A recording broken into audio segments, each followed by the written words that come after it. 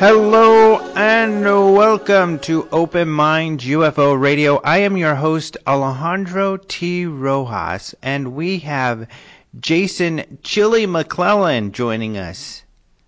I'm not chilly. You're not? It's got to be getting cold out there in Idaho. Well, it's gotten somewhat colder, but and I guess one day was pretty chilly. Mm-hmm. It was raining, and up in the hills they got some snow, but no, I'm comfortably sitting, still riding between about the 60s, I'd say. Well, that's not too bad. It's not a cold 60s. Like in Phoenix, that would be freezing. Yeah, I know. It was like getting into like almost, well, just below 60 at night, and that's like pretty chilly. Yeah, I was out this morning, and it was like 42, and so this is going to be cold. It wasn't too bad. Yeah, in Phoenix, it's chilly when you can go outside, when you go outside in your shorts and t-shirt, and you're like, I feel weather. What's going on here? Yeah, that's right. As you know, you've lived here a long time. You're a native. Mostly.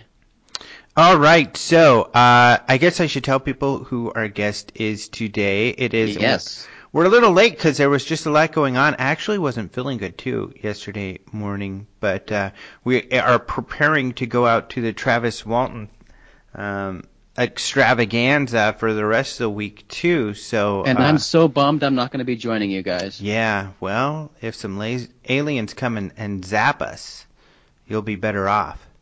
I will be here to tell your story. Yeah, exactly. So we've been busy, so we're a little late with the show. Lee, of course, is always busy as well, and that's who our guest is, Lee Speigel. Of course, we have him on every so often, and I was thinking about it. We'll probably have him on sometime in January, too, because we always like to do our year in review. Unfortunately, Lee is a night owl, and he wasn't able to do the show until late in the evening last night. So you, Jason, were not able to join us as usual. But, you know, when we do the year in review in a few months, of course, we'll make sure all three of us are there again. But yeah, we'll make it happen. It is tough to get on with Lee because of his nightness and being on the East Coast and all. So it complicates things, especially for myself, who wants up in bed around 8. Yeah, you're a very, very early bird. Luckily, I'm a bit of a night owl too, but yeah, we talk about his latest couple of stories for the most part. You know, I knew, you know, we get to talking and we could talk forever, so we talked about his Nazi story and that we also wrote, and then this moon UFO story that he wrote, and the controversy that has cropped up on both stories. So very interesting and fun stuff. But before we get to that interview, Jason, why don't you and I talk about some UFOs in the news?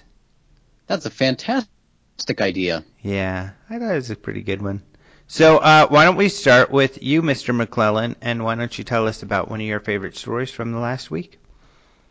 Well, I don't know about you, Alejandro, but I am still pretty fascinated by whatever has been seen and continues to be seen in the skies over Colorado. I mean, this has been going on for months now, where these bright lights have been seen in the daytime sky. And just last week, we had another story about it, and from Judy from the UFO Watchtower, describing these to the NBC affiliate there, describing these things as strange, round, white lights. And she says they've been seen since September 13th, and no one can figure out what these things are. Now, some of the photos and videos posted of these things, especially one in particular, this kind of teardrop shape, points down to the bottom, looks very, very much like a hot air balloon when it's igniting its flame. But, again, Alejandro, this goes back to the story we talked about at the beginning of October. And this was the similar objects, these bright white objects that initially had been reported that NORAD and the local police were investigating these things. In that particular instance, a newscaster for one of the local stations observed the objects with his own eyes and saw these things hover in place for a long time and then shoot off out of sight. And that's also what Judy described these things doing as well, saying that they will appear in the sky and hang around and then shoot off and then come back and do these crazy maneuvers. Now, some tried to write these off as possible Google loon balloons, but again, we pointed out the last time we talked about this, and I don't know about the secret balloons that people have going on, but as far as I know, Alejandro, balloons don't shoot off. It's kind of incredible. Yeah. So I don't know what to make of these strange things over Colorado, and apparently other people don't either. Yeah. Funny enough, my first sighting was with Judy at the UFO Watchtower. That's right. Yeah, and it was a bright point of light there in the San Luis Valley. I witnessed and investigated a lot of these lights in Colorado, and they did mostly turn out to be balloons, but not all of them. And I witnessed myself ones that, did things that balloons don't do, like stay in place for a long time. And then one of them stayed in place for a long time and then faded out, and then it reappeared in a different place, not very far. And it stayed there until it disappeared. Yeah, I don't know what's going on in Colorado. It's really weird, and yeah, they've seen a lot more of this stuff going on lately. It's kind of cool. Hopefully people keep getting footage. Yeah, and perhaps we should take a trip out to the Watchtower ourselves. Yeah, we really should. It'd be fun to film. Judy's a great lady. I used to host her yearly events there. Before I emceed for the Congress, I emceed for the UFO Watchtower. She has a little event, and she is such a cool lady, so it's fun to promote her. And she's gotten a lot of publicity, but the San Luis Valley, of course, is really mysterious. We'll have Chris O'Brien, who lived out there and is sort of an expert, well, is the expert for the mysterious valley at the Congress this year. Yeah, that's right. Yep. So pretty cool. And then along with Colorado, which, MUFON just put out the report for the month of October and the sightings, and they have some rated in Alert 1, which means they're having a lot of sightings per capita in West Virginia, Maine, Delaware, and Colorado. But we're, writing a lot of stories on West Virginian sightings, too. Roger Marsh is posting. So West Virginia and Colorado are getting a lot of attention for UFO sightings. Those have been the big newsmakers. Yeah, lots of sightings going on in those places. Yep, recently triangular formations being seen out there. Just a lot of sightings and a couple photographs, stuff like that. Cool stuff. So what's your story, Alejandro? This guy is a politician in Sri Lanka, and he says that some white gentlemen, and actually it's a phrase in Indian for white gentleman, I guess, that they have that he used, tried to steal meteor fragments that prove aliens exist. And he says the reason they tried to do this is to hide from the world that creationism is a blatant lie. What he's talking about, we've written before. Earlier this year, there was a paper that came out from the Journal of Cosmology written by Chandra Wickramasinghe. You could probably say it better. You say his name often. Wickramasinghe? Chandra Wickramasinghe. Wickramasinghe. There you go. See, you get it right. I totally messed it up on spacing out. So when people see that Friday. But yeah, he's the director of Buckingham Center for Astrobiology. And they found some meteor fragments which they examined, and Chandra wrote this story, or wrote a paper along with other scientists about how they believe there's evidence of extraterrestrial life in these meteor fragments. That did make some news. There are other meteor fragments they have seen that they believe also have extraterrestrial life in them, and that these are meteorites from space and from elsewhere. And they believe they've gotten a dragon particle, and this made news just a few weeks ago, particles from the stratosphere that have extraterrestrial life. So it's not like it was really hidden. So if these white gentlemen tried to hide this information, they were not successful.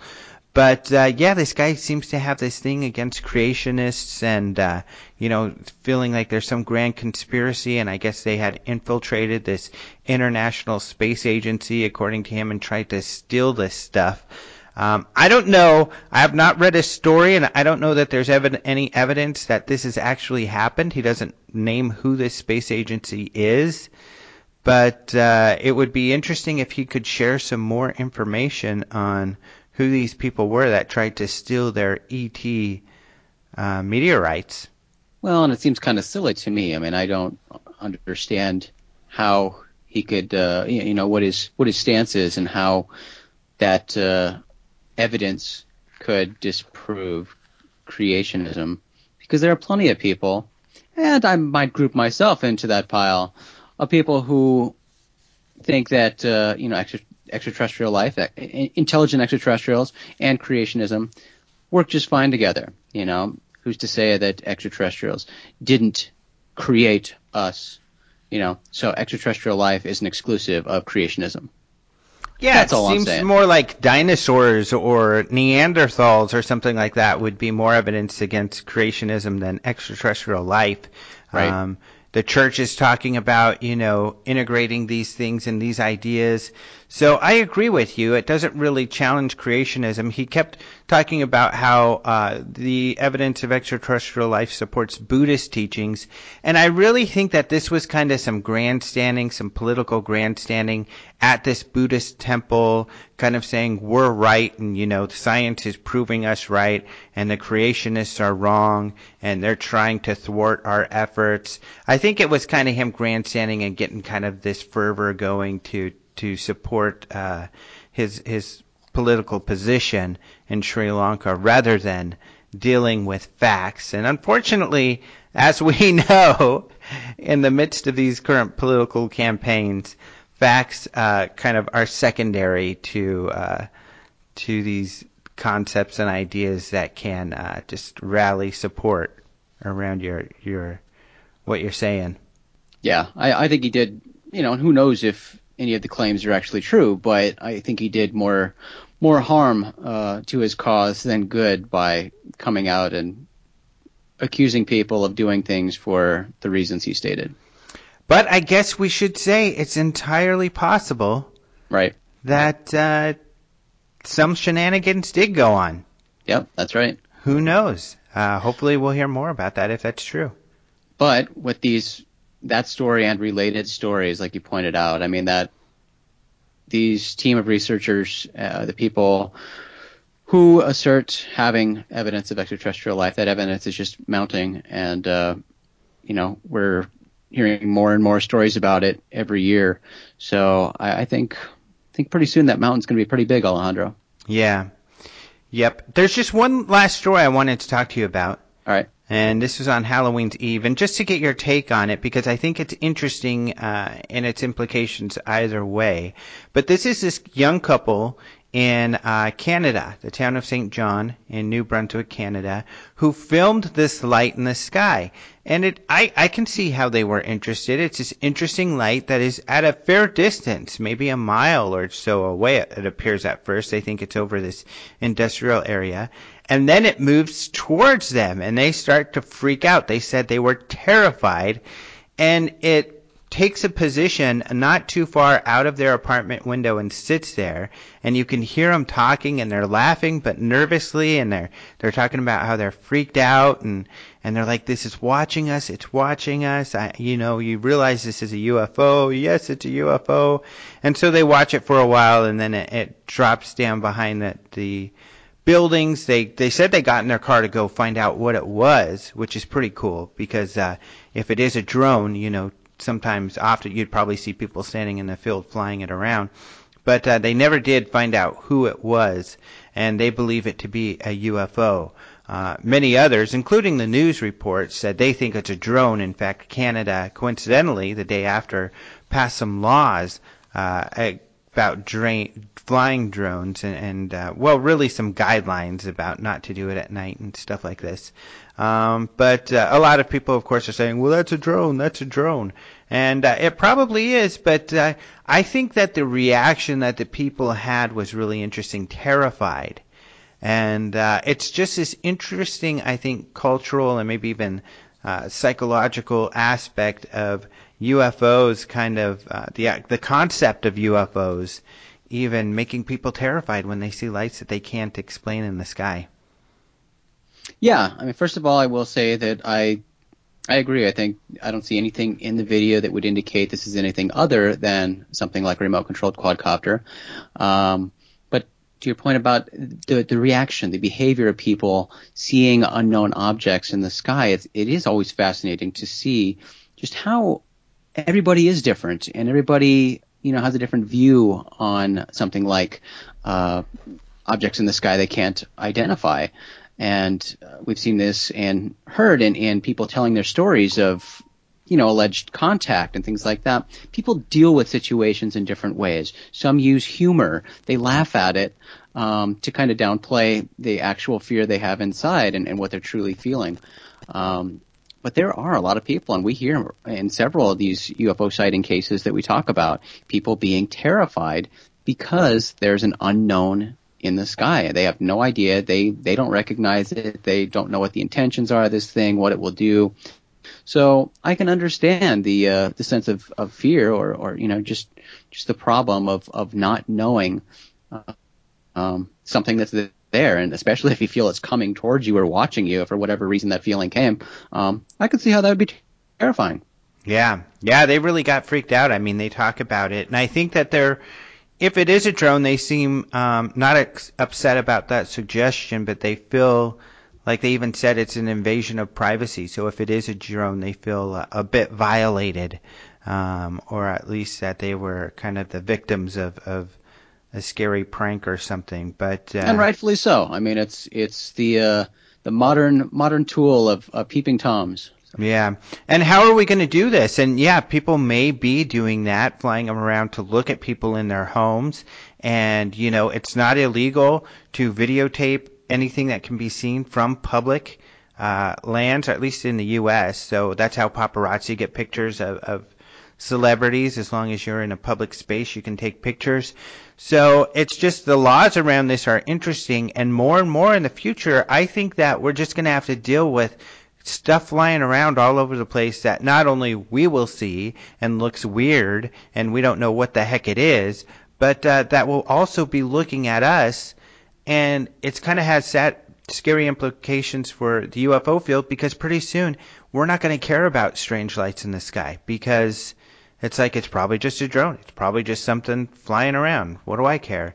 Yeah, I you're don't right. know that I mean, ET. the products that we're seeing in the sky are just growing at an incredible rate. We're very close to flying cars.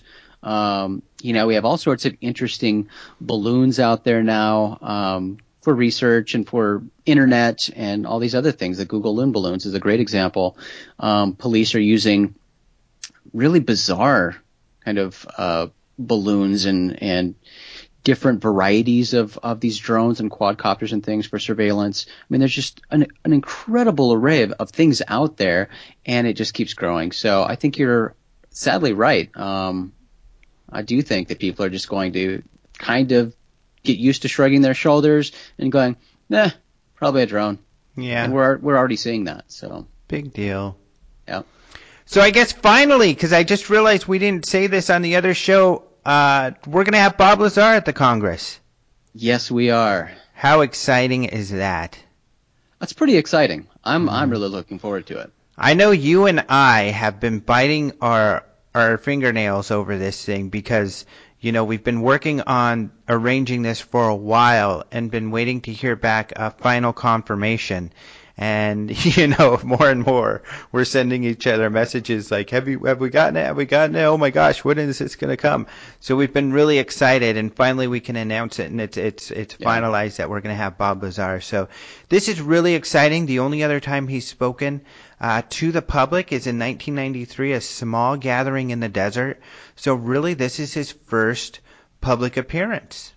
Yeah, that's what makes it so exciting. And regardless of your personal take on the Bob Lazar story, Area 51, the whole package, this is a pretty it is a unique opportunity, Mm-hmm. and who knows if it's going to happen again. So we are really excited to have been able to execute this, and I am really looking forward to it. Yep, it ought to be good stuff. All right, thanks, Jason. My pleasure, buddy. Let's talk to Mr. Lee Speigel. I am happy to welcome back to the show Sir Leland Spiegelheimer. Yeah. And now, can you spell that for all of us? At least I think that's what it says here in the German version of your story here on. I don't know why Huffington Post does this. It's like occasionally I'll go through my story archive and I'll see a German version, I'll see a Japanese version, I'll see one in France, and it's like, wait a minute, what are they doing to me? Then I'll scroll down just to make sure that the English version is also still there. It's, Yeah. it's so strange. So, of course, for those who don't know, and I'm sure everybody does know because I have you on periodically, it's actually Mr. Lee Spiegel of the Huffington Post. So, yes, your latest story is about German stuff, but that is funny because, when you go look at your archives, the very first one that comes up is all in German about Flugobecks. I know. Verklicht Flugobeck. So, Well, and since you know that I steal most of my stories from you anyway, um, you're my main source, and so it's you. You're at fault if it's a German, if it's been translated into the German. Then I'm sure you made sure that somebody did that just to make me look bad. well, this is funny, and that's why this conversation is going to be fun because you wrote about this story which we're going to talk about this possible secret Nazi aircraft crashing and being responsible for Roswell. So we'll talk about this, and you referenced the story that I wrote, Yeah. and now more media is picking it up because the Huffington Post wrote about it. And they're also referencing me, which is scary because I was taking the word from Daily Mail. And some of this information is a little dubious, as most information from the Daily, or much information from the Daily Mail is. So this is kind of funny. Anyway, why don't you give us the gist of the story? Well, the gist of it, as we both kind of learned at the same time, that now they're saying here's a new theory. It's not really a new theory, it's the latest of what really happened outside of Roswell, New Mexico in 1947. There have been so many explanations of whatever it was that came crashing out of the sky. Everything from an extraterrestrial spacecraft to weather balloons to a military spying device to check out to see how the Soviet Union was doing with the nuclear testing. Everything's been offered to explain this. And along the way, there have been other theories. And this is one of them. This is not the first time that this theory has come up, but now apparently, according to the Mirror, where you and I both had used that as a source, the Mirror is claiming that there's a new documentary, a new German documentary that is called supposedly UFOs and the Third Reich. And it's promoting the theory that Nazi Germany created a 10-foot wide, 12-foot high, anti gravity bell shaped craft that combined supposedly. I will always use words like supposedly, reportedly, allegedly Which is until great. until I'm blue in the face, Mm-hmm. you know. This thing supposedly combined rocket and helicopter technology, and that at some point it fell into the hands of America in 1943, who, according to the story, the American military worked on the project even more. And then 4 years later, 1947, during a test of this alleged bell, it crashed somewhere near Roswell, and hence the theory that this began the Roswell crash story. Well, it's like my head explodes over stuff like this, and it's fodder for the kind of emails that I get from Oh people. yeah. And you and I have talked about this before, and both you, my editors, the people I work for at Huffington Post, they're always saying to me, don't read the comments. Mhm. Don't do it, because for a variety of reasons, just don't read them. And but now I can't help but read some of these things, because now what HuffPost does is, uh, instead of just allowing people to write comments in my story, uh, at the end of every story, now it says, click here to contact the author. And so people are taking advantage of that. They click there. It takes them to my Huffington Post email account. And so when I go through my emails every day, I'm at least reading some of these things that people are writing to me. And and last week, at the end of last week, I got into an email argument. Oh no. I did, and I saved it. I didn't get rid of it. It came from this guy. I'm not going to mention who he is, but he started it by emailing me saying, um, he said this bell-shaped craft was under the direction of so and so and so and so. The commanding officer was an SS general, and the fuel mix was mostly hydrogen peroxide, but the range of this craft was very limited. So by you, Lee Spiegel, by you presenting this World War II era German experiment as crashing in the USA is a joke on the readers. Mhm. And so I thought, wait a minute. That's not kind of how I wrote my story. And so I wrote him back my first response. And I said, basically in my note to him, how far into my story did you actually get? Because if you had gone into the fifth Oh, that's paragraph, funny. if you'd even gone as far as the fifth paragraph, you would have seen where I very clearly mentioned that in 1943, this supposed bell-shaped craft fell into the hands of the United States in 1943, and we were testing it, and it was apparently being tested in 1947. Nowhere in my story did I say that we flew it over to the U.S. from Germany. I never said that. I never indicated that it had a range of flight, but you accuse me of saying that in my story. And Alejandro, I get so pissed at this stuff when people think that they know what they're talking about, and they end up mostly embarrassing or trying to make me or you, the writers, look bad, claiming that we don't know what we're talking about. Yeah. We either have to get on the defensive and explain to them, or if we ignore them, as in the case with a certain Michael Horn, who of course promotes Billy Meyer. Michael Horn's whole thing is that if he criticizes people like you and me, and if we ignore him, well, then that means we're agreeing with him.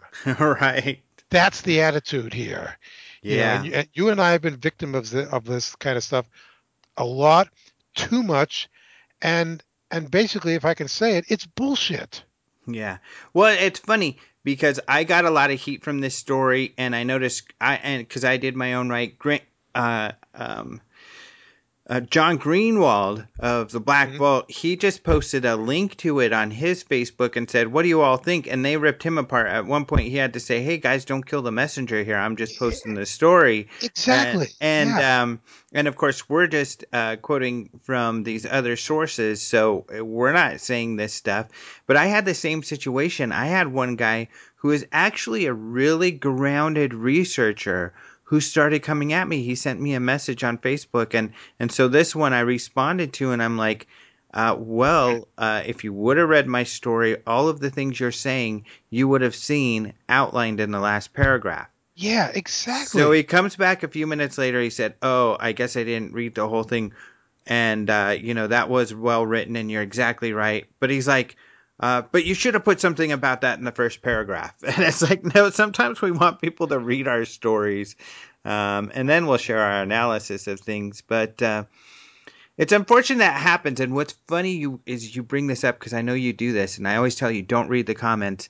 I have Yes. been not taking my own advice, and today I was getting so frustrated because usually I don't get really upset because I don't read them like you do, and you get all upset. I was upset when I left today, and I said, I better stop reading the comments because I wasted so much time today when I should have been writing stories and working on the numerous other things I need to work on. And Yeah. I'm gonna quit ufology altogether if I read these stories or the comments because I get so frustrated. People are so mean. Yeah, and then so what would happen is if guys like you and me decided to do that, like let's get out of ufology altogether, because I've thought about it too, and then if we just kind of vanish, then what happens is these people will think, well, aha, we got them in a lie, and because of the shame, they can't even face us anymore.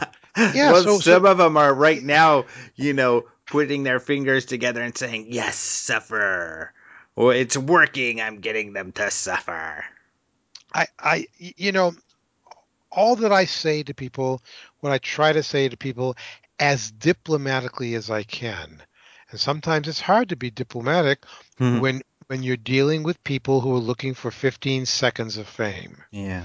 I just try and say to them, well, for example, the story, my new story that's coming out has nothing to do with UFOs, but it's about the legends that go back all the way back to the days of the Bible and maybe even pre-Bible of the theory that did giants actually live on Earth? Did they mingle with humans? And what became of those giants? And all kinds of reports and accounts. Even Abraham Lincoln, during one of his speeches in the 1800s, referred to a race of giants.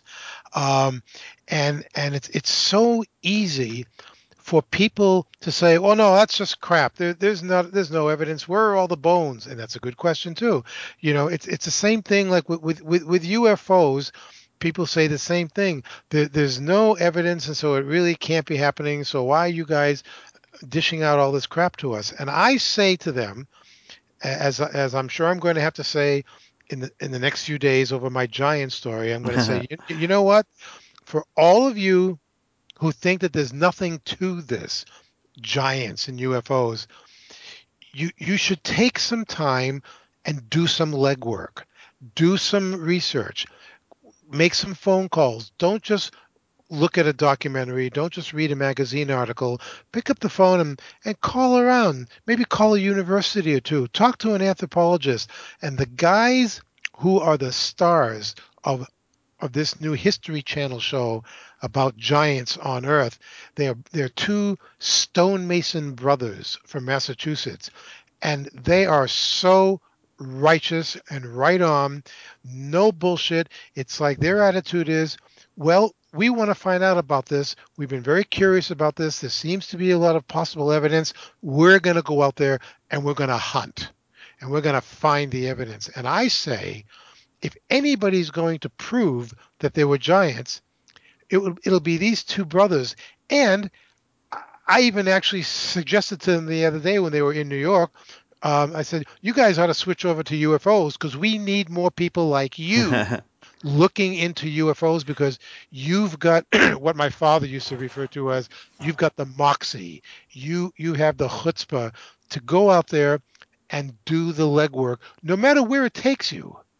No matter where the trail of Hmm. evidence, where the evidence leads you, you know how to do it, and I admire you. But you get all these people writing comments thinking they know everything there is to know simply because they're coming at it from an emotional point of view, and they Yeah. have no real clue what they're talking about, but they think it's okay. They think that they are within their rights. That freedom of speech rights, where they can take you and me and paint little targets on us and shoot us with their bows and arrows. And Well, you know, yeah. When it comes to the giant thing, did these guys convince you that there could be giants? yes, absolutely. And even Really? Are they uh, convinced?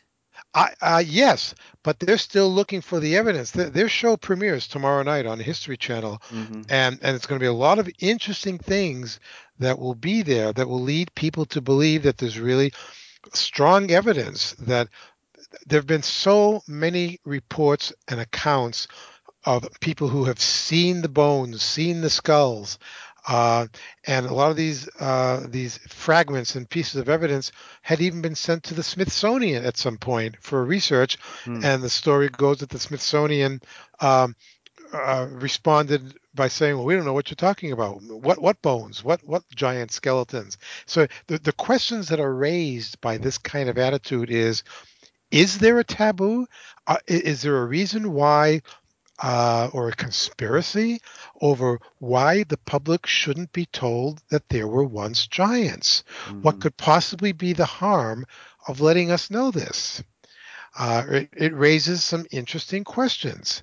For example, why shouldn't we be told that there might be aliens walking among us? What's the problem with that? Are people going to panic? I don't think they would, but there is this stigma or stigmata attached to these kinds of things. It's like what the public doesn't know, it won't hurt them. They don't need to know there were giants. I mean, I was saying to these two brothers, Jim and Bill Vieira, I said, every every natural history museum in the world takes great pride in showing their dinosaur bones. you know, I mean, Mm-hmm. lots of bones, individual bones, sometimes complete skeletons. They put them on display for everybody to see. These great creatures that once existed on the planet, and these bones, as soon as they're dug up, they're processed and they're put on display. What about these giant human bones? Why isn't anybody displaying them? Where are these bones? So it's an interesting And what did they quandary. say? They say because in some places, according to some accounts, these bones have simply disintegrated. That they're not as hardy as the dinosaur bones. They're Hmm. not as they don't preserve as well. However, what has been uncovered, I did some research of my own last week, and I found an issue of Pravda, the the former Soviet Union publication, Mm-hmm. newspaper, and I read in Pravda that a group of archaeologists had unearthed 40 burial mounds in some province in the Soviet Union, and in those 40 burial mounds were 200 giant human skeletons. Like, what? Are you kidding me? Where are these skeletons? Why can't we see them? What's the problem here? Well, what did the Pravda story say happened to him? The problem that story didn't go any further. It just said that Hmm. they had unearthed them, and there are many stories like that. There are all these accounts of these things being found, but then when you try to take it a step further, nobody seems to have a good answer. I mean, if there was a race of giants, then you'd think that somebody would be interested enough to want to uncover this. And Bill and Jim Vieira have been talking to anthropologists who really think that there should be a bigger effort to at least research this to come to a decision on whether or not it is all phony and fictitious, or is there really something to this? Mm-hmm. Not Now, Yeah, I was just going to say, now, for example, when you were talking about what you were talking about before, I am yeah. highly, highly skeptical of this story and idea. However, Mhm. having an open mind, I'm very excited that you wrote about it and to read your story because I mean that's how I think people should react. They should be happy people are writing about this stuff because then you've got some information in one place that you could look at. that takes you somewhere. And if after reading it you think, well, there's still not enough there for me, then so be it. But to get upset that it's even done, I just can't conceive of that. I'm certainly happy you're writing this story, and I'm really excited to read it. Well, it's like you and I know that for decades, people have been critical about the Bigfoot hunters. Where are all the Bigfoot bones? If Bigfoot's living in the forest, how come no one's found their bones? You'd think we'd find piles of them. Well, why haven't we found any Loch Ness monster bones, or any Hmm. remains? So at least in this instance, there are so many reports where bones were the only thing that were found. so, and Hmm. yet those bones have seemed to over time vanished. Well, that's a mystery. There's nothing wrong with looking into the mystery if it at least leads you to a solid answer. Hmm. And Now, these, getting yeah, back to the first mystery we were talking about, the Nazi yeah. story, because there's a lot of funny stuff here, I think, and iffy stuff here. I mean, did that story convince you that what crashed in Roswell was this Nazi bell? No, not at all. And what what's so funny about this, and you know as well as I do, in putting stories like this together, the thing that you and I and other writers want to do is to make the story as visual as possible. Mm, Show the readers what you're talking about. And yet both you and I and the other publications that wrote about this, we all basically used the same depiction from a Discovery Channel right. documentary from like 19 or 6 years ago, from 2008. And yet the whole premise of this story is that there's a new German film that's talking about all this. And as I said at the very end of my story, I said basically there's one other thing about this whole new film, and I say to the readers, whoever the producers of this film are, they don't seem to be too interested in releasing any promotional clips, any trailers, or still images, because I did an extensive internet research or search, and that's found nothing. If if Hmm. if this is a new German documentary, don't you want to show us a clip to tease us? But no, the only thing we could find is the Discovery Channel documentary from 2008. Yeah. So that's where the pictures of the so-called Bell come from. They don't even come from the new documentary. Right, yeah. When Jason and I talked about this, because sometimes, usually we'll write our own stories, but sometimes I get afraid, he's going to start to. One time this happened where we both, and he posted his first, wrote full on stories on the same thing. Luckily, it's only happened once Yeah. because we didn't coordinate. So I was asking him about this, and he's like, no. I'm not going to write about that because I don't even think there is a German documentary because he had looked into it. And the only place we know of that says there's this documentary exists is a Daily Mirror, and I think I said Mail before, but it was a Mirror. You're right, Yeah. which is not the most reliable source all the time. And Jason even today says I think that they got mixed up. That maybe they showed this Discovery Channel documentary in Germany, and it's not a new documentary. They're talking about the Discovery Channel one. I don't know, but you found where the Daily Mirror, and these were things that I use too, because I use them as my source. Yeah. You might have gotten some facts wrong. Oh, Didn't you say that they one of the scientists, for instance, was working on a different project, not the one that they had said? yeah. Oh, I think that in your story, Hmm. you had mentioned there was like a German engineer named Joseph Epp, Yeah, yeah. and um, that there was a quote from him that said he had reportedly worked on the UFO project, but I can't remember where I first read that the mistake was made that suggested that he had worked on this Bell craft, but it wasn't, because I did some more digging and found that he did work on, or supposedly worked on, a UFO project, but it was about the development of saucer shaped vehicles, and that's Yeah. and that's different from bell shaped. And these uh saucer things are like the Avro things, which are yes. just like kind of turbo or ducted fan kind of thing, like the UFO toys that Yeah, they make yeah, today, yeah. or almost like a quadcopter type of thing. So yeah, nothing too exotic.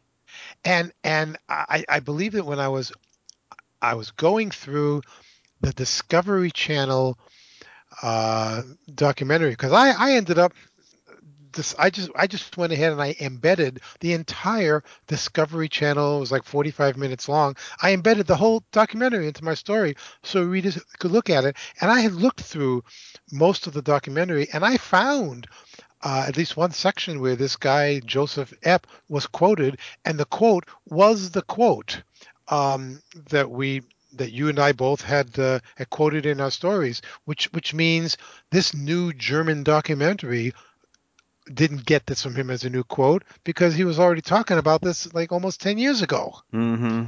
So what is as Jerry Seinfeld would say, what is the deal with this new documentary?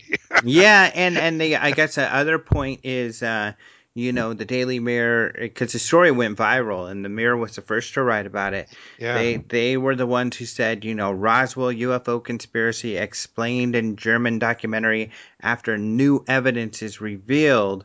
Um, there and the story never makes a tie between Roswell and this thing. I mean, they say it was being tested in the U.S., but they don't say it was being tested in New Mexico. They Right. don't say, that one went missing in that area. I mean, there's no tie-in to Roswell at all. And you and I know at the very least, if I'm going to believe anything that I've ever heard about Roswell, I'm going to believe the people who I interviewed who were there. I will believe in what Jesse Marcel told me in 1978. And I believe what Robert Porter told me. Robert Porter, he's like a little known name in this whole Roswell thing.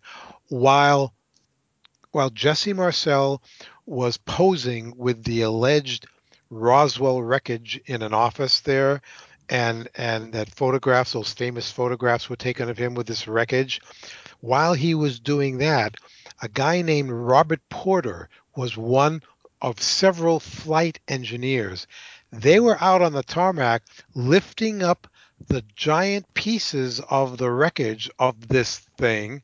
They were putting it onto a bomber where it was going to be flown to any number of other places for analysis. And when I spoke to him, and it was Jesse Marcel who put me in touch with Robert Porter. Mm-hmm. Porter said to me, I was lifting up these huge pieces that looked metallic, and I was surprised because they didn't weigh anything.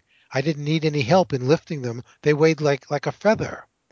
So he was part of the group that was putting all the real stuff onto a bomber while Marcel was being photographed with presumably weather balloon stuff. Wow, that's pretty The, cool. these are the guys I prefer to believe. Right. Nothing that any of them ever said to me ever even smacked of a bell-shaped Nazi craft. I mean, come on. Right. Yeah. I know, some UFO researchers think that kind of speculate that perhaps the Kecksburg crash was one of these Bell craft because it is similar in the description of what people said, acorn shaped, with some weird writing around the base. Yep.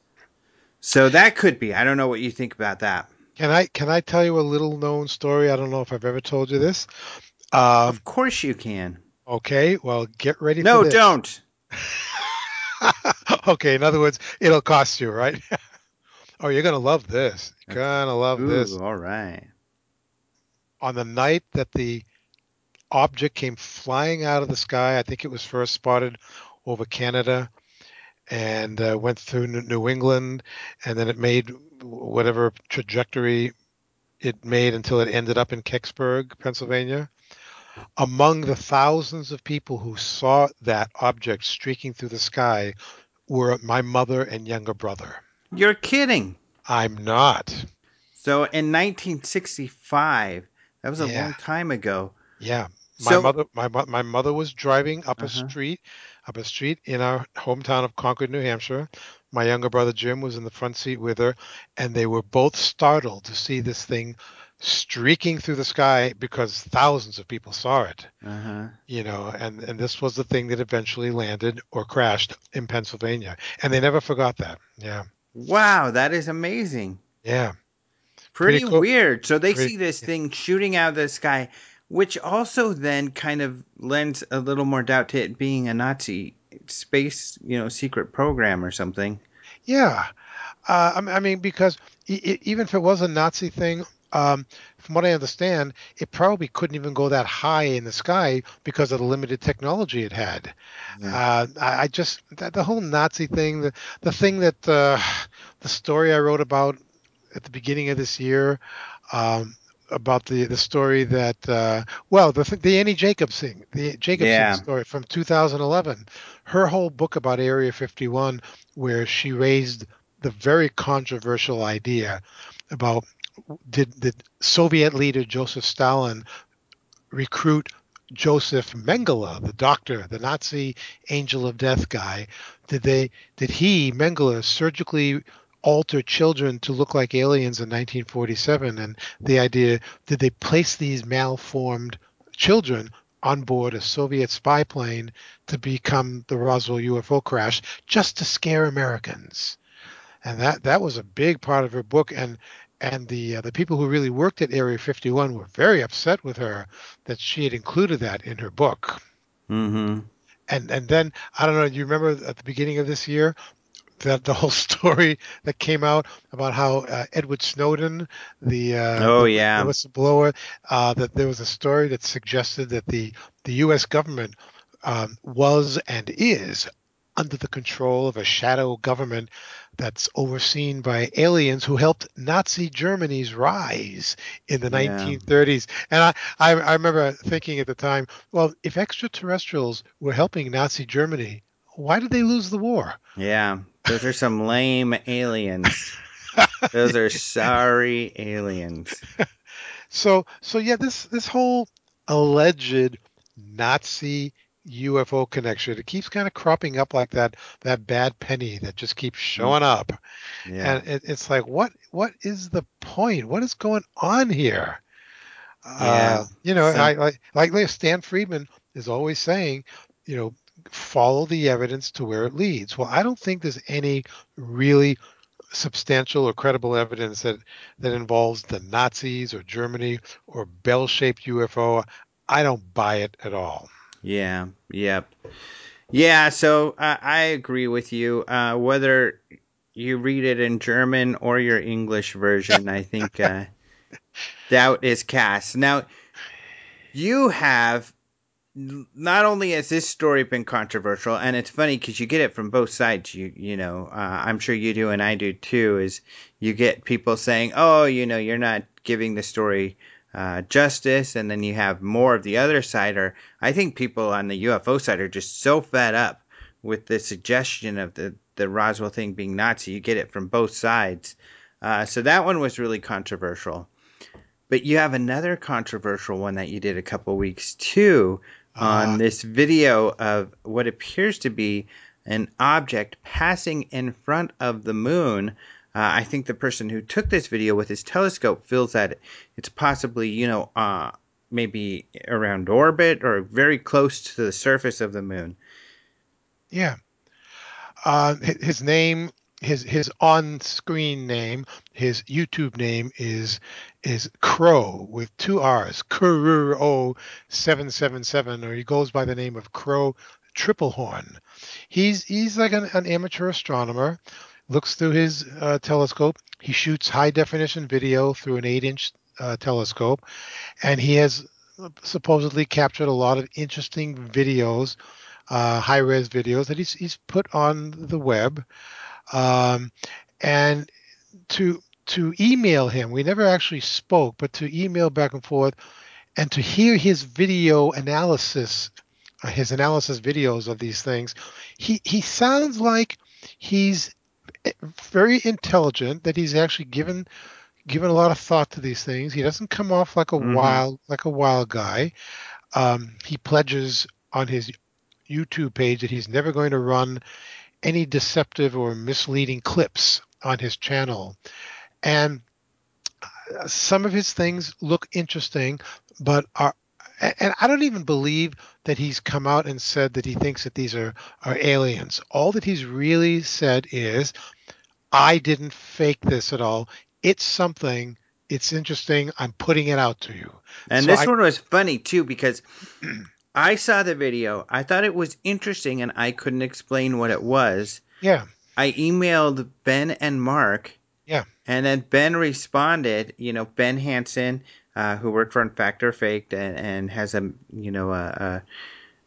law enforcement background with the FBI and stuff. And Mhm. Fact and Faked, of course, they were looking to explain things. And Mark D'Antonio, who's MUFON's photo analyst, I emailed them and Ben responded and said, well, I actually just gave an analysis to Lee, but do you want it too?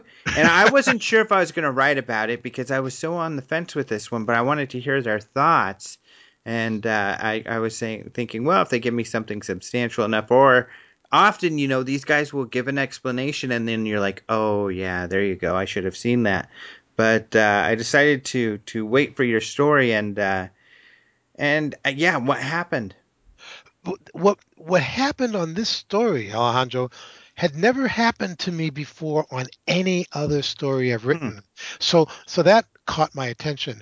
The first thing after my story was up, uh, I about a day after it had been posted, I got an email from Crow Triplehorn, the Well, man. what did Bennett and Mark tell you though? Well, in terms of what they saw, I think first of all, Ben Hansen said that he didn't see anything in the videos that would indicate to him that this was computer generated. So basically, he was saying the guy didn't just phony it up using Photoshop. Mm-hmm. But he also said that the video also didn't have anything that would have Ben believe that the object was anything other than a conventional satellite. And he went on to explain why, about how the sun reflects off the moon and backlights the object, and so we would expect it to look silhouetted against the moon, which it does. um, and he referred to things called pixel bleed or color bleed that he says is very common when a video goes through a compression in the editing process. And and then this was his point of view. And then Mark D'Antonio agreed with Ben's description of this pixel bleed.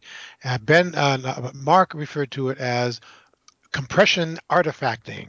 I love the words that these guys throw around. Yeah. So Uh, one question I had because I saw their analysis, and one thing that I thought Crow did very well yeah, is in order the reason his logic is that it wasn't something like that is because he drew a line in his right. video, and Yeah. this thing seems to arc a little bit.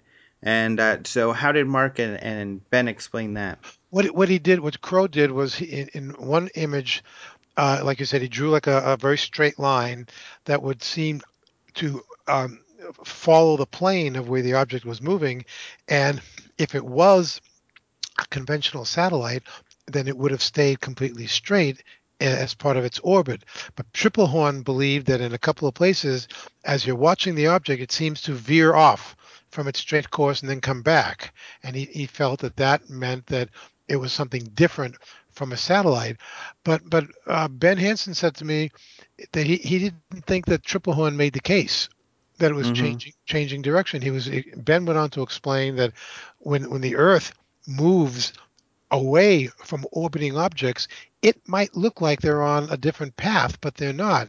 And that there's atmospheric distortion, what he calls atmospheric distortion, so that it might make an object appear to not be going straight, even though it might be going in a straight line. And Mark said the same thing. He said this was pretty much just a satellite, that the wavering of the object um, felt that he said there could be something that was slowly tumbling, that it wasn't just moving uh, in a way that could be like under intelligent control. An object that's tumbling, like an old rocket booster, he said, might make the path of it appear to waver just a little bit, even though it was still traveling in a straight line. Hmm. So he said he was leaning toward this being another ordinary satellite. So all of this went into my story, and about a day later, I got an email, my first email from Crow Triplehorn, thanking me for writing the story, for um, for putting his quotes up there and for putting his videos up there. His attitude was, I really wish someone had called me first and asked me some of these questions so that I could have gone into a little more further about why I think that my analysis about it not being a satellite was correct. So he said, with that in mind, I've created a new video, and my new video is basically titled "My Response to the Huffington Post." Uh-huh. so so what he did was he made a whole like 20-minute video and pretty much took my story word for word for word and took it apart to try and give his more enlightened point of view that it needed its due respect. And but even before he sent me that video, he posted it on Facebook so the world could see it first. And then he sent it to me, and he asked me very politely if I would consider either doing another story or to somehow update my story and include his video response to my Huffington Post story. Well, before I did anything, before I acted on this at all, the floodgates opened, and I have never received so much email from people who basically were demanding that I post Triple Horn's new video. And each of these people had apparently seen it on Facebook because each of them sent me the link to this new, HuffPost analysis video. And they're all saying things like, dear Mr. Spiegel, because of what you supposedly represent as journalistic integrity, we respectfully urge you to post Mr. Triplehorn's new video, blah blah blah, and let him get his say. And Alejandro, if only a couple of people had said that to me, I might not have done anything, but they kept pouring in. Wow. Yeah, so I called my editor, Buck Wolf, and this was over the weekend when the story was published, and I said to him, I said, look, Buck, I really would like to post this guy's new video at the bottom of my story because the response is getting too out of hand, and I think it's okay that we post his response. I've looked at it. I've seen it. It's fine. He does a good job of defending himself, and I'd like to do it. So Buck said, "Yeah, go ahead and do it." And so I added an update to my original story, and I just basically said that after this article was first published, Crow Triplehorn sent a new video to the Huffington Post offering his response to our story. Here's his response, and I linked that right to his new video.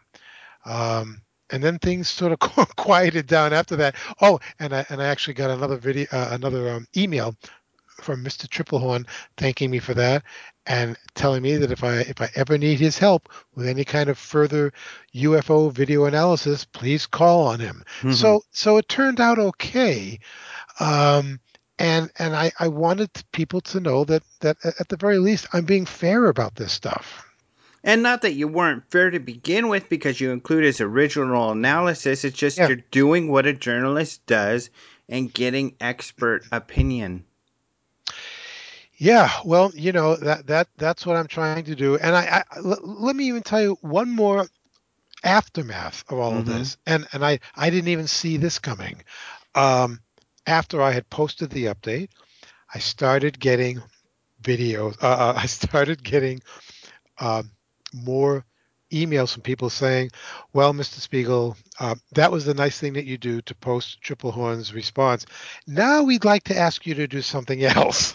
Oh, wow. Yeah. Now we think that it would be a really good idea if you were to open the door to a debate about all of this, so that Crow Triplehorn can actually debate Mark D'Antonio and Ben Hansen and you can be involved with this. And I responded to a couple of them, and I basically said, I do not get involved with any debates, Yeah.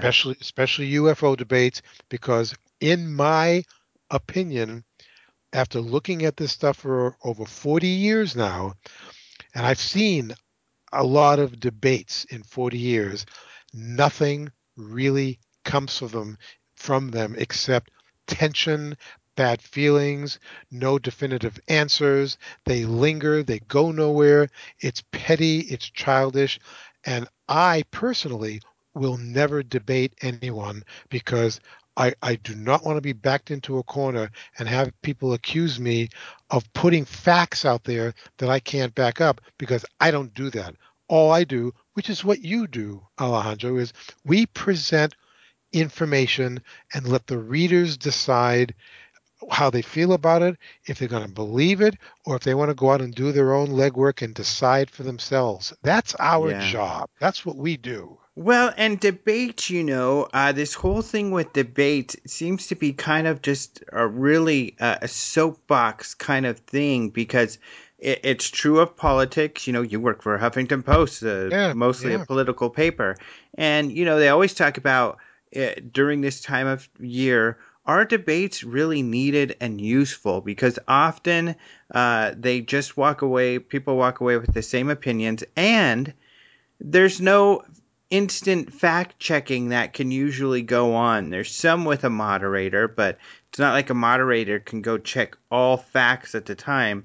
So during a debate, in fact, there was a story today about how Bill Nye debated the creationists, that creationists a few months ago. I remember I was watching that. Yes. Yeah, and how it really didn't, everybody thought Bill Nye will annihilate him, but just today there were some other groups saying that they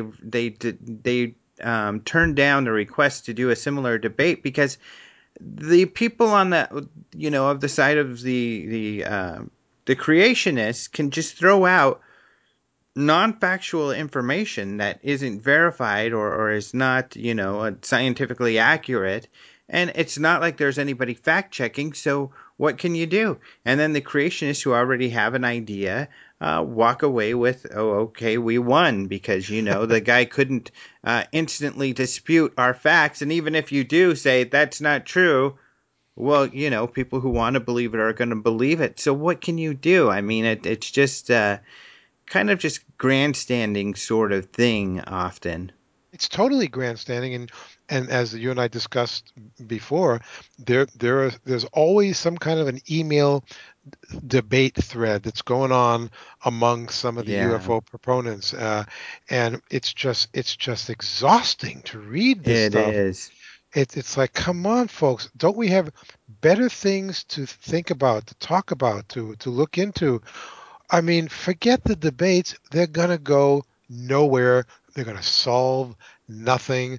Let's come up with some good evidence and just keep move forward. But this, the Yeah, debate, you're right. I hate the whole, every time that there's a political debate, nobody comes out a winner. yeah, Nobody. yeah, Because they all end up backstabbing each other. And yeah, what's the point of that?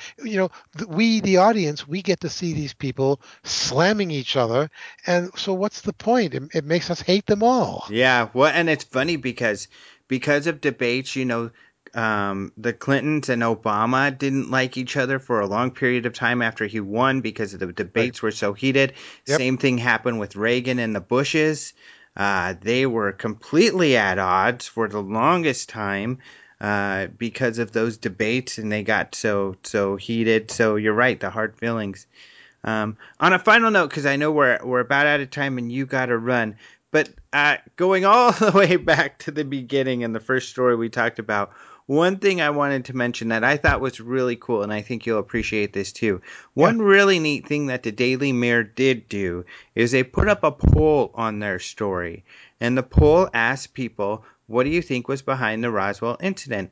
A Nazi war machine, weather balloons, definitely aliens, or not a clue?" To be honest, I always put not a clue. However, only 30% put that. 28% say a Nazi war machine, so it's interesting that the story convinces so many people. Of course, this isn't a scientific poll. It could be people going in there and pushing that a lot. The most Mhm. response was definitely aliens at 36%. But this is what I find really interesting, that the official government answer of a weather balloon is at 7%. Yeah, very low. Yeah. And I think that even though this isn't a scientific poll, typically, a sample size of 30 people or more is fairly representative of a population. It seems that, and I've been watching this poll, and it's been similar the entire time, the government really hasn't convinced many people. Well, you know what? Maybe the reason for that is because the most recent government official explanation for Roswell, and I forget what year they did this, was when they admitted, and I put that word in quotes, when they admitted that it was something called Project Mogul, Hmm. which was a high altitude device that was set to record any Soviet nuclear testing. Um, and so by the time that they were saying that, it sounded really good, and it just kind of put the whole weather balloon explanation to rest. And maybe that's why that 6 or 7% now think that that's probably what it was, because it was displaced, or by the Project Mogul explanation. Well, and that's a good point. And if they would have put government balloon here, would it have really changed the number? And I think they probably should have worded it differently, because I would have been really interested to see if they did put government balloon, what percentage would go there? Because this indicates, though, the possibility, and I'll see what you think, that the other answers were pretty similar in the percentages they got, but the official government answer is the lowest. And it seems that perhaps the population, mainstream, regular Joes out there, aren't really buying the government story. I think that if they had, in the wording of this poll, if they had worded that instead of saying just weather balloon 6%, if they had said um, U.S. government high altitude Soviet spying device, I think that would have gotten a bigger number, Yeah, because maybe. that would have seemed more plausible. Although people would have had to been educated to that. And as you and I know, because we write about these polls often, that the wording is so very important. The verbiage is really important. And usually when it comes to UFO polls, they get it wrong. But there was a recent UFO, or not so recent, but what, a few months ago now, where the Huffington Post and YouGov did a really good job with that. We did it. We did. It was at the. I think it was at the end of 2003. We did a YouGov HuffPost poll on a variety of things related to extraterrestrials. How many of you think that the extraterrestrials might actually exist? That some UFOs could turn out to be extraterrestrial vehicles. That the government is covering up information, and I believe that the average number was not far from 50% of American adults believed that not only this is something being kept from us, but that the government knows more than it's saying. Hmm. A lot of people believe that because history has shown us that the government has many times you know, eventually fessed up about something that originally weren't too keen on letting the public know about, Right. and so why not apply the same information to UFOs? I will say this, and my attitudes have been changing a little bit about UFOs and how the government has been handling it as far as the public is concerned. I'm at a point now where I believe that that it's not so much that it's been a cover up or a conspiracy, but those words are so easy to throw around. People love to throw those around. I would much prefer to think that it's not just the United States, and this is also based on conversations I've had with our friend Nick Pope Hmm. about how the British government did the same kind of things that he saw while he was working in the UFO office in the 1990s. A thing that he referred to as spin and dirty tricks that he and I were talking about during an interview that I did with him. He said that when he was working at the Ministry of Defense and reading through UFO reports and trying to come up with explanations, they developed a policy called spin and dirty tricks. And I said, well, what does that mean? He said, well, I was told that we were to explain away as many UFO sightings and reports as we could, and sometimes to the point of ridiculing people. And I said, well, why would you do that? Why would any government do that? He said, because the powers that be in Parliament in the UK didn't know how to tell the public didn't know how to admit to the public that there were things that were being reported that were flying around, operating in our skies that we didn't know everything about. We couldn't control them. We couldn't catch them. We couldn't do anything about it. And so we were told to downplay it just to try and make it go away simply because we didn't know. And I'm Hmm. I'm I'm more apt to believe that now. I don't think that the governments of the world actually really know everything that's going on with really unusual, unexplained flying objects. I think this is a much bigger deal than most people can imagine, and we might just not know all the facts yet. Hmm. I'm there with you. I think that that's closer to what's going on. But I don't know if it's like you. My opinions do change fairly regularly. It's just Yeah, so hard to know. but it's because of the fact that you and I believe this stuff and we agree on this. It's because, and even our friends Jacques Vallée, you know, and to an extent, former Colonel, now Dr. John Alexander. These are people who are no nonsense, I would say, experts in things like UFOs, and they both continue to talk about how we really aren't asking the right questions. Hmm. We don't know And it's exact. Yeah, and we're I such. think it's important to note that both of these people are not skeptics or debunkers, as many people think. They are very much paranormal enthusiasts. Yes, absolutely. Um, I mean, people don't even know that John Alexander, who the UFO community has put down a lot, and I think very unfairly, because of things he's written about UFOs, they think he's out there giving disinformation for the government. I don't think that at all.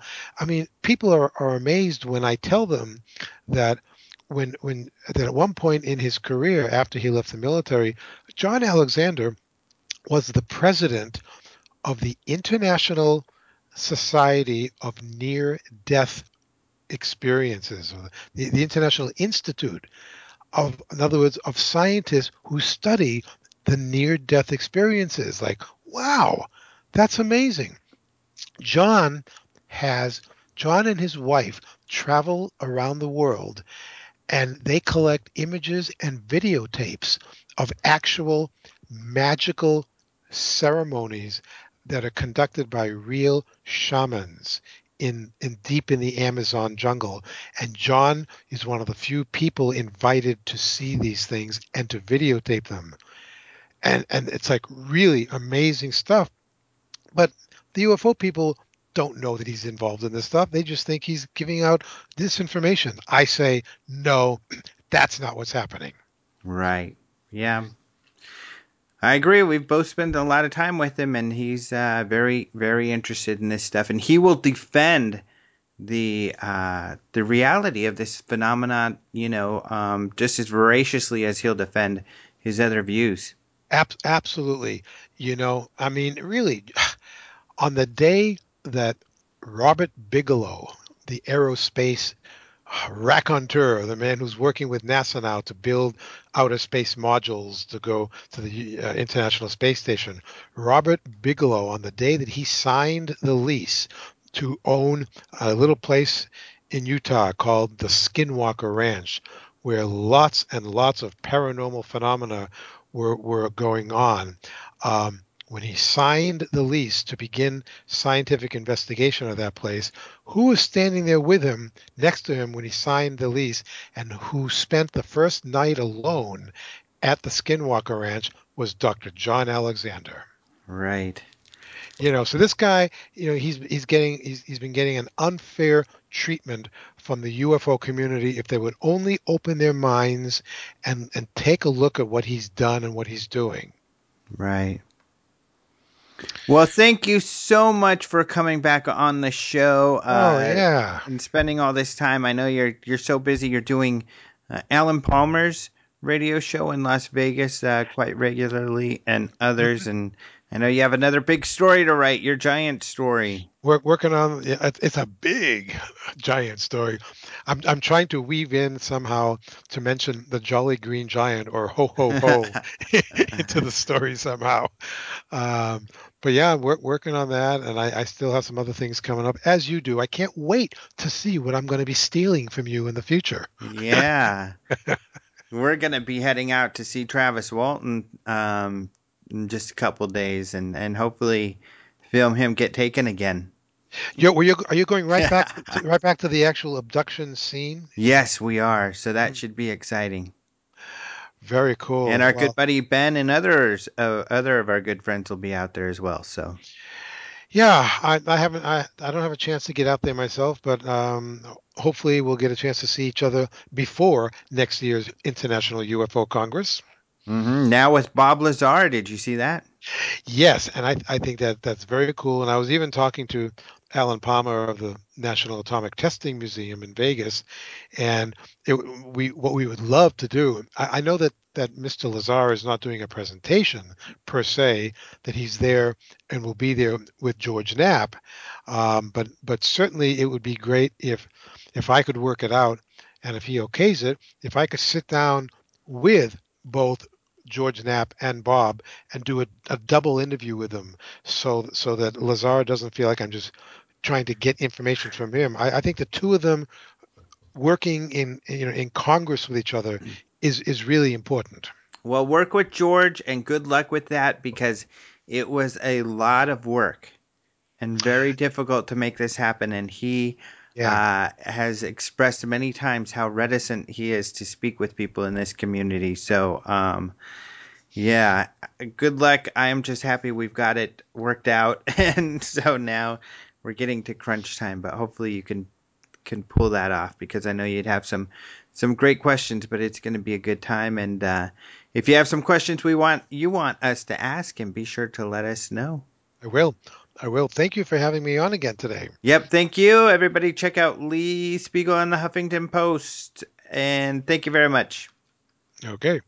Thank you, Mr. Spiegel. Don't forget you can go to the Huffington Post Weird News and you'll see his stories. He mostly writes about UFOs, but as he said, he's going to be writing about giants. Sometimes he writes about Bigfoot and Loch Ness Monster and all of this other stuff. So you can see all of his writings at Huffington Post. You can also put in the search his name, and it's Speigel, and you'll be able to see all of his stories. He's got a lot of really good stuff there. He does a lot of really good research. That's one thing. His stories may take a little longer to come out, but that's because he's interviewing people and he's doing a lot of research and getting some new information on his stories before he gets those out. So thanks again for being on the show, Lee.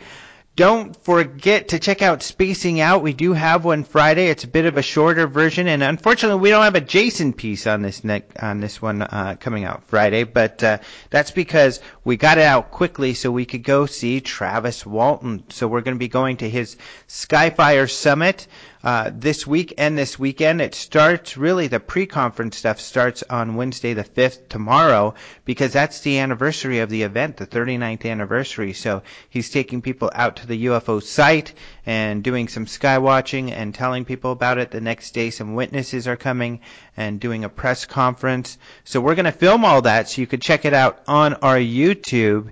And if you want to join us there for the weekend, you can still go register at just Google Skyfire Summit and you'll find it. And join some of the speakers out there. He's going to have a lot of speakers. He's got Stanton Friedman, Richard Dolan, Chris O'Brien. He's got the Native American that we had, the Navajo Rangers, out there to talk. Clifford Mahooty, who's going to be at the UFO Congress to talk about Native American tales and aliens and stuff. So a lot of really cool people, and it's mostly going to be centered around his event and research around, his the UFOs coming in and taking him, so stuff like that. So very cool. Hopefully you can join us this weekend. If you can, come say hi. Also, of course, register for the UFO Congress ASAP now that we have Bob Lazar signed up. And I'm sure you're all familiar with Bob Lazar, but he's essentially the guy who put Area 51 on the map because he came out in the 80s saying that he worked at Area 51 at the secret place called S4 and that he worked on back engineering alien technology. He told this to George Knapp, a journalist in Las Vegas, and both of them in their research kind of made Area 51 now a household name. People didn't even believe it existed, funny enough, because they're like, oh, UFO people talk about it. But hey, us UFO people talk about some legitimate stuff, peeps, and Area 51's existence was one of them. So now finally CIA has admitted that.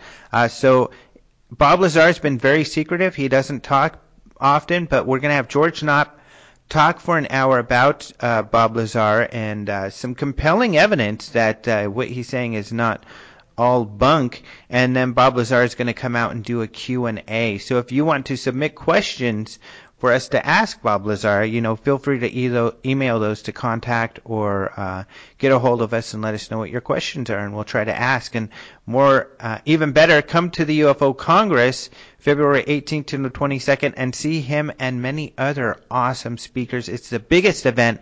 We won the Guinness World Records for the largest UFO conference. So this year will probably be even bigger now that people will be able to see Bob Lazar. And of course, everyone's very excited, including us. Also, we're going to have more YouTube videos out. We went and watched the MUFON guys and their boot camp training that they have. So we're going to have a video out on that. So we've got a lot going on our YouTube, including spacing out. So check that out. So thank you all very much for listening. Thank you to Caleb Hanks for the opening and close music. You can get his music at a link on the radio page or by looking for the Clerk Chronicles. He provides his awesome music for free. So thank you for that. Adios, muchachos, and we will talk to you next week.